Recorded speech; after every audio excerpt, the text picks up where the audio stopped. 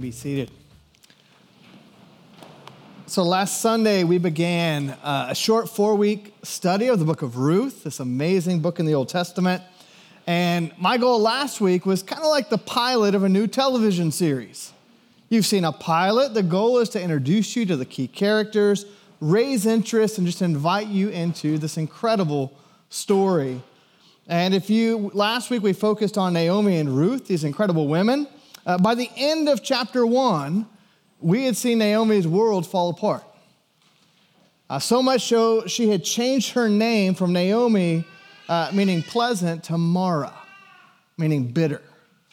And we're left wondering, could there be hope of redemption and restoration and a future for Naomi and Ruth, but especially for Naomi? We hear that the harvest that had been in the land has finally lifted.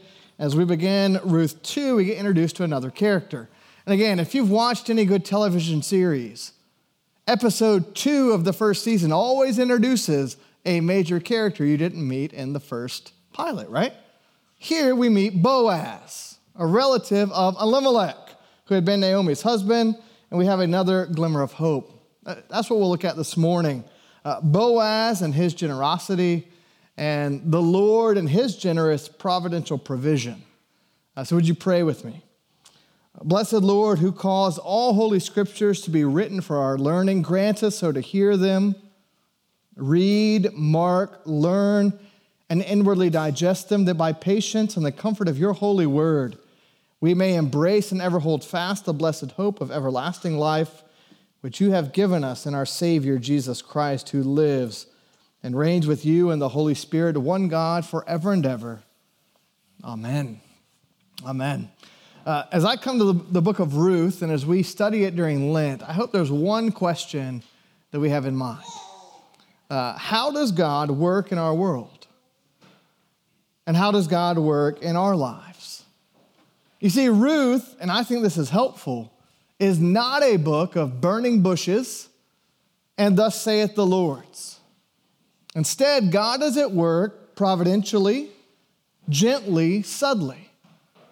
Almost in the background of the story, moving things ahead, and you don't even see that he's done so until the story finally reaches its end. I don't know about you, I have things like that I can look back on. Stories where, I didn't realize what God was doing, but now I can see his handiwork. About 25 years ago, I was invited to go on a Young Life weekend camp to Windy Gap in North Carolina. Anyone here been to Windy Gap? Yeah, a couple folks at the last service as well. It was an incredible weekend for me. There's a program team of college students from Texas, a speaker from Atlanta, and I can look back. I was a sophomore in high school. That's the weekend that I found faith, or at least faith found me. Changed the trajectory of my life entirely. A few years after that, I'm now living in Texas, working for Young Life, and I ended up rooming with a guy on a trip. This guy's name was Michael Maines. He was an area director in a nearby suburb, Garland, Texas. And as we got to talk and know one another, I felt bad for him because I snore and he's my roommate, but you get the idea. We're talking and we see that, you know what? He got into Young Life because he and a friend from Baylor were Young Life leaders. And all through college, their friend would call on them to go visit different weekend camps. And they would go and do program for these weekend camps. And we started putting the dots together. And you guessed it, figured out that he had come and led the program group that weekend when I came to faith. This kid from Texas who is now my coworker. And it was, it's just this gentle, subtle, you see God's handiwork, this happy accident of having been in this moment and then coming back together. And I would just say that if you have a moment like that, it seems like a happy accident or a coincidence that seems too good to be true, Ruth tells us probably be on the alert that God's gentle, subtle hand might have been behind it, guiding these things to take place. Explicitly and implicitly in the first part of Ruth 2, that's the idea, is that there are coincidences that just so happen. And we're supposed to smile, to go, we think we know who's behind All of these just so happens in the first part of Ruth. I would just say biblically, theologically, a coincidence, and this is in our devotional book that you can grab, says it's something that occurs by God's intentional arrangement of circumstances. Ruth 2, the beginning we're going to see, starts with a string of coincidences of just so happens that would never have happened without human effort and could never have happened without God's unseen hand moving it forward. And so let's look at Ruth 2, especially verses 1 through 7, because here comes Boaz. We learned that Boaz is a relative of Elimelech. We didn't really get to know Elimelech. He died too quickly in the first chapter, but he has a relative. And we're told in verse 1 that this is a worthy man of his household. It's a family member. We go, I wonder who this guy's going to be, if he'll play into things. And then we learn that Ruth, the Moabite, you notice they almost unnecessarily call her that over and over and over and over again. I think there's something to that. But Ruth, the Moabite, she's got a plan. They're back in Israel. The harvest is beginning. She's like, hey, I know how I will get food for me and for Naomi. She's going to go and glean in the fields. We'll talk about that process in a little bit, gleaning. But if you look at verse 3, what we see from the narrator says that she happened. She just so happened. She coincidentally happened to come into the field, the part of the field belonging to Boaz. You're supposed to have your antenna up. How does that just happen? They hear about this relative. She goes out. Lo and behold, of all the fields and all the land, she lands in Boaz's field. Keeps going. Verse 4, behold, Boaz came from Bethlehem. You could almost read in Hebrew, can you believe it? Of all the fields on all the days, here comes Boaz. And when the Lord is setting up this encounter, this potential worthy man with Ruth, who later is also called a worthy woman. There's symmetry here, starting to set up chapter 3. But I wonder what you would say when you read that. Just so happened to be his field. He just so happened to be visiting. The foreman just so happened to know all about Ruth, and they just so happened to meet and begin talking. I don't know, improbable luck? Or can we see the Lord's gentle, subtle hand? This is how God works in the world. This is how he works in our lives. Archbishop William Temple once said about happy accidents like this, when I pray, coincidences happen. And when I don't, they don't. Now, we don't have evidence yet of prayer. I don't think even Naomi's gotten back to that point yet. But we see Ruth, we see integrity, fidelity, over and above covenant faithfulness. We have this hope of this worthy man, Boaz, and we're left to see what will the Lord do with it. Boaz is clearly a man of morals and means. He takes notice of Ruth and he asks about her. The foreman tells a little bit of her story and he realizes, oh, wait, I've heard this before. I know about her. Apparently, when Ruth and Naomi came back to town, it was newsworthy. Word got around on the dusty streets. He had her reputation in mind, and he's impressed. He admires the over and above faithfulness and fidelity that Ruth, the Moabite, has shown to Naomi, the daughter of Israel. How she's come back even after the death of her husband. And from the foreman, we also learn that she's been working hard all day, gleaning, gathering sheaves after the reapers. So let's talk a little bit about that. I'm not a farmer. We have a few folks here who know agriculture.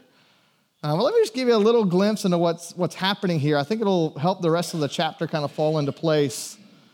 What's happening here is first to know that Ruth she's in the field, she's gleaning, and what that means is she's taking good advantage of a form of merciful charity that was commanded by God for his people in the book of Leviticus.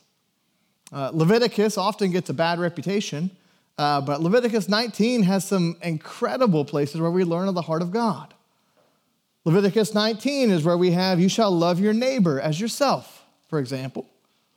Then a little bit later, we have this idea of gleaning. God tells his people this in Leviticus: when you reap the harvest of your land, you shall not reap your field right up to its edge. Neither shall you gather the gleanings after your harvest, and you shall not strip your vineyard bare. Neither shall you gather the fallen grapes of your vineyard. You shall leave them for the poor and the sojourner. I am the Lord your God. And we'll talk about gleaning, but just to be really clear, this is countercultural.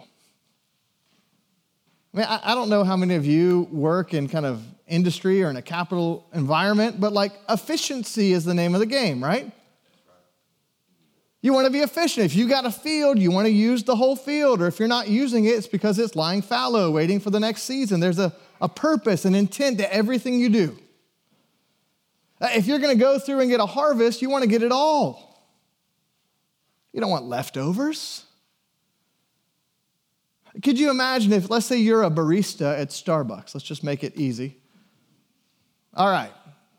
1 out of every 5 customers, I'm just giving the coffee away. They look like they need it. Or if they had a sign, if you're poor and you're thirsty, come and get coffee. And they said, hey, make sure to have enough brew that we have extra for those who need it. Man, do you just feel the tension of that? Because you're like, man, if the one downtown did that, they'd run out of coffee, wouldn't they? Folks would just go in and take advantage of it. But what's God doing? What's God revealing? He's showing his heart for those who are poor, the sojourner, those who are in need. He says, if you have resources, you're called not just to have enough resources for you, but enough resources to share. That's in Leviticus. Well, gleaning is a process. Again, it's a little countercultural, but I would have to imagine, one Old Testament scholar points out, if you're a reaper, not the landowner, you're really intent on doing a good job with the harvest. Like when you go through with your blade, you're going to try to be prudent. You're going to get as much as you can, right? There's a question of, even if you're not using all of it, how much would have been left over? The scholar says that gleaning fallen grain, this is subsistence living.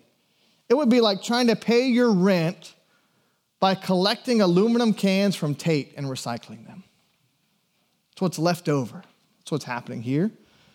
Maybe with a little more of a fine point on it, Marian Ann Taylor, she's an Old Testament scholar at Wycliffe in Toronto. She says, don't miss the vulnerability of Ruth here.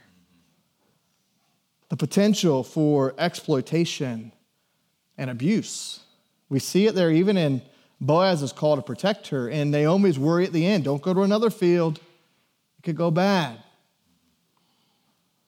Marian Ann Taylor says, as a destitute, childless Moabite woman, Ruth would have had few honorable options open for employment. And she chooses this hot, back-breaking, dawn-to-dusk job, gathering up grain left behind those working the fields. This is a hard path she's chosen. Notice she seeks permission from the foreman. She eventually gets Boaz's blessing. And again, that's needed because she would have been in danger of physical violence. It's likely from what we know that if you're going through reaping and the gleaners get what's left, they probably pressed. And the reapers say, hey, I wasn't done with that. Why are you gathering? There's a little tussle. A little back and forth was very common, not to mention other forms of abuse she might have been open to, especially, again, as a Moabite woman. It's commonplace for the gleaners to kind of press their claim. And so before we follow this story, I just want to pause for a moment and have us think together about the generosity of Boaz. This struck me. I worked on some of this material last summer, and I was struck by Boaz. His generosity, his stewardship. And again, I know it's a little dangerous to talk about generosity, stewardship, giving in the church. The last time I did a sermon focused on giving, we didn't get to finish the service because our friend had a medical situation. I know it's dangerous ground to tread, but I want to pause here just for a moment and talk about stewardship, generosity. These are barometers of our spiritual health. And I think as a church, it's probably best to talk about it when the church is in good financial shape. Our church is in a strong financial shape. We're not trying to press to finish the year. We don't have a major fundraising project. I'm not trying to get in your wallets. I want to say, how do we see this as a spiritual barometer? And in the season of Lent, one of the 3 spiritual disciplines the church always recommends is generosity and giving. So I thought, let's at least one Sunday talk a little bit about generosity, giving. I think when most of us hear the idea of giving to the church or giving through the church, we think about being a cheerful giver. You've heard that, 2 Corinthians, be a cheerful giver. And as I've worked in churches over the years, I've become convinced that that's rarely step one. I think we grow into that. I think step one is actually obedience. And I happen to think that God prefers a non-cheerful giver to a cheerful non-giver. Just my little thought. And that it's as we begin to give through obedience that we do find joy. And we find cheer in it. I think that's what Jesus was getting at in the Sermon on the Mount. We're going to, actually, this frames the offertory for us during the season of Lent.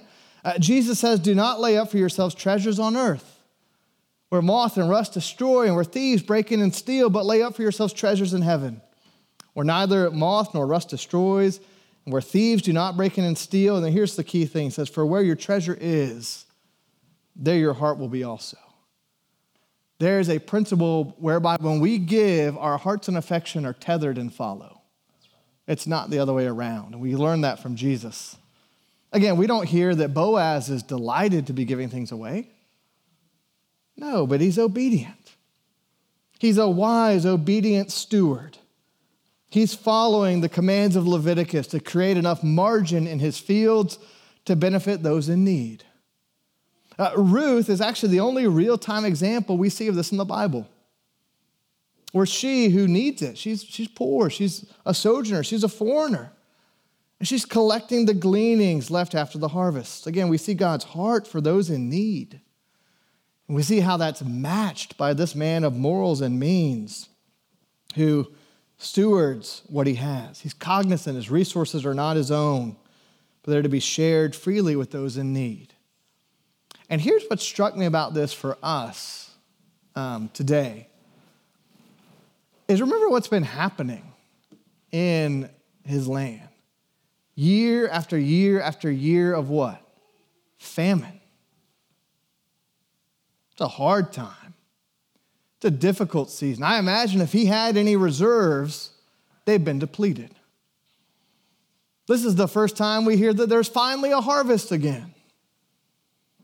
And I was struck by that. That after this immense time of famine and loss, his first step was not, all right, I got to catch up. But he still looked to see, how can I, even in the midst of this, have enough to steward and share for those in need? I mean, when things are hard, I think we just saw this. The tendency is what? To close our fist and clench, not to open it and share.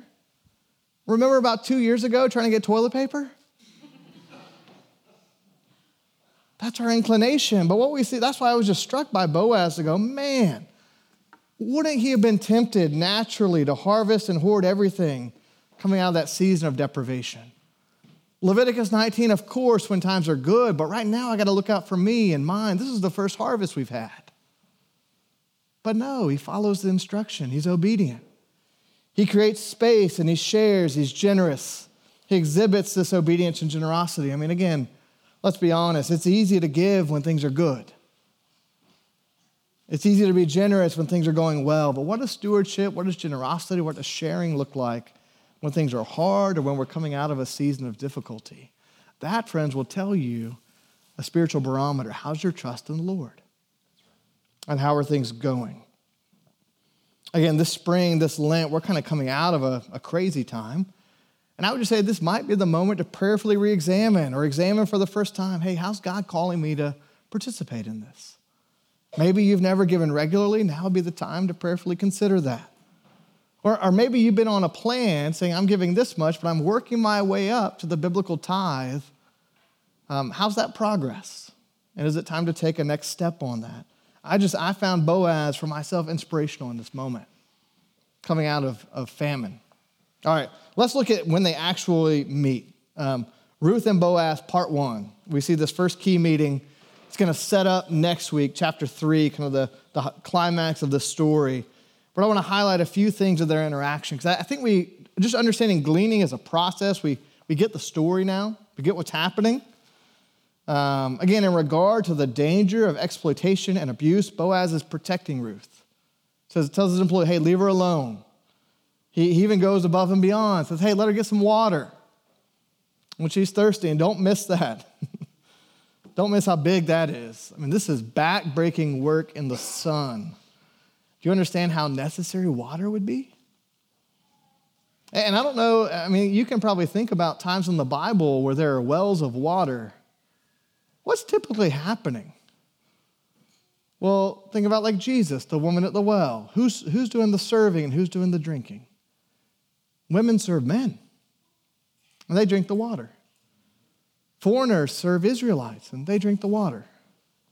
And Boaz says, flip that. Guys, Israelites, this Moabite woman, she needs some water, give her water. Make sure she has what she needs. It's incredibly merciful from Boaz. And Ruth is grateful. She realizes this is a game changer for her to glean. She's found refuge. She's found kindness in Boaz. And Boaz says, well, here's what's happening. I'm being, not the hands and feet of God, but I'm being the wings of the Lord. You found refuge in the wings of God. You found care here in God. And he extends protection to Ruth. It's an amazing image, the wings. Deacon Joe in the gospel reading, Jesus said, Jerusalem, Jerusalem, how I long to gather your children like a hen gathers with her wings. There's care, there's nurture, there's tenderness in that. At the end of the day, Boaz says, let's come and get some food. And there's wine and bread, and I could probably do a whole sermon on that. But at the least, it's a picture of the kingdom. I mean, in Luke, Jesus says that people will come from north and south and east and west and recline at table in the kingdom of God. And Ruth, the foreigner, the Moabite, the one from the east, has come and is invited to the table to recline and dine, and not just has what she needs, but she even has leftovers to take home to Naomi. She finds favor and success in this worthy man. He has great admiration for her. We start to wonder what's going to happen between this worthy man and this worthy woman. That'll lead us to chapter 3, but she ends with verse 17. We get the summation of her day's work. So she ended up with an ephah of barley. Now, I don't know how often you've done the math on what an ephah is. It's not very familiar, is it? It's about 40 pounds. It can feed a lot of people for a long time. When later on, David is a boy, and his brothers are off at battle, and they need food, Jesse gives them an ephah of grain and 10 loaves of bread and 10 cheeses. Go feed all the boys and their commanders. That's how much an ephah is. And you should probably also in your head go, oh, whoa, she's strong. That's in there. Like, this isn't like she's physically impressive. She's hardworking. She's tenacious, this woman. And as she returns home, one of the most amazing things, we start to see some transformation in Naomi. Naomi, who said, call me Mara, call me bitter. Look at verse 20. It says, may he, Boaz, be blessed by the Lord, whose kindness has not forsaken the living or the dead. In other words, her husband. Her faith is returning. Hope is coming back into her life. We learn that Boaz is one of the family's redeemers. That'll become really key. A redeemer. And the chapter ends with Ruth. She's working fruitfully under the protection of Boaz. And all of this started with a string of just so happens. Happy accidents, coincidences. God's providential hand moving things along. Now, I want to go back just for a moment of my own story. Reconnecting with Michael Maines while on Young Life staff.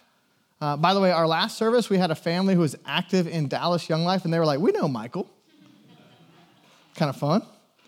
And this isn't prescriptive. Again, I don't know how God's worked in your life or will work in your life, or how you'll see it in hindsight, or later you'll look back and see it. This is more testimony. And the idea is hopefully to encourage you to spend some time in reflection, maybe today, maybe this week. Man, how has God gently, subtly been at work? Or even in this hard time, how could we even imagine that in 5 years we could look back and a piece or two might fall into place? And we see what God had been doing the whole time. You see, I was only on Young Life staff for a few years. I made the joke, I didn't have enough Chacos or Nalgene bottles. And so they said, sorry, you got to go do something else. You like books. Okay, fine. Went to finish my seminary studies and went on staff at a church, Christ Church in Plano, Texas. Moved into the Anglican Church out of my time on Young Life staff. In 2009, was ordained as a deacon and was serving wherever I could in this big church in Dallas. In 2009, if I say that, I don't know if you get a mental image or you have a hook for that. It wasn't famine, but it was close. That's when everything bottom fell out. It was bad. And if you're a really big church in the suburbs, living on the edge of your budget, guess what you do? Downsize. I think we were going to downsize 30 employees. It was a big church. I had one of the short straws. I was told, hey, you got about 6 months. Figure out what you and your young family are going to do. And I was sitting there going, oh my gosh, like, Lord. Like, I thought you led us into the Anglican Church. I thought this was a call, a future, a potential, and what in the world? I don't even know how we're going to pay the rent in 6 months. So in the midst of that, I'm, again, a young deacon. I'm trying to learn. I'm having these doubts that I think are natural. I don't know. Maybe you think I should have more faith. I think that's honest. Things are hard. You doubt. You wonder. You question. And in the midst of that season, we had a funeral pop up at the church. I was like, good, I need to go learn how to do these. It was kind of an older church. I was trying to make myself useful. Need to figure out how to do funerals. A young man who had grown up in the church had passed away. He had cystic fibrosis, and it had progressed. And I knew his parents. They came to our Saturday evening service, Jennifer and Fred. I'd never met Adam, their son. And so I slipped into the back of our sanctuary. It's a big, when you have someone young, dad, kids, they pass, it's a big service. People turn out for those kinds of things. So I kind of slip in the back. I'm watching. Our services, they have a procession. They bring in usually the cross. If there's a casket or an urn, that all comes in. And I look, and to my surprise, here comes Michael Maines. And Michael's a pallbearer. They're carrying in this casket for this guy. And gets to the time for the eulogies, and they start talking about this kid's life. He's a little bit older than me at the time. And I learned that this guy, Adam, he had come to faith through Young Life. I was like, oh, cool, so did I. They say, yeah, he came to faith through Young Life. He went down to Baylor College. And from time to time, him and his roommate, Michael, they would go and do these programs at these weekend camps. And his mom would make costumes for them. And their community group and small group, they would pray. Hey, we're sending one of our own to do ministry. Let's pray for his ministry. Let's pray for the kids who are going to hear the gospel wherever he goes. And they told this ridiculous, funny story about the time she had to make them kilts. Because Braveheart had just come out, so they had to be these ridiculous Scottish characters. Because they were going to go be part of this program team at a Windy Gap camp for these kids from Atlanta. And so the church was praying for these kids from Atlanta who would come and hear the gospel. Well, you can imagine I'm a puddle in the back. As I'm realizing, I'm sitting here trying to figure out, can I trust the Lord? And I learned that this kid who grew up in this church and this tradition that I didn't even know about, that I had been invited into, had gone to serve this group of kids from Atlanta. And some of the women from this church, some of whom I can see now, were praying. And they're praying for me. A dozen years before I met them, and friends, I was like, okay, this is going to be all right. There's something bigger that I can trust in and lean on in the few times that you get that gracious glimpse and even when you don't. To say the Lord can be part of things. He can be at work. Again, biblically, theologically speaking, a coincidence is something that occurs by God's intentional arrangement of circumstances that would have never happened without human effort and could never have happened without God's providential hand. Archbishop Temple, when I pray, coincidences happen. When I don't, they don't. And those women were praying for me.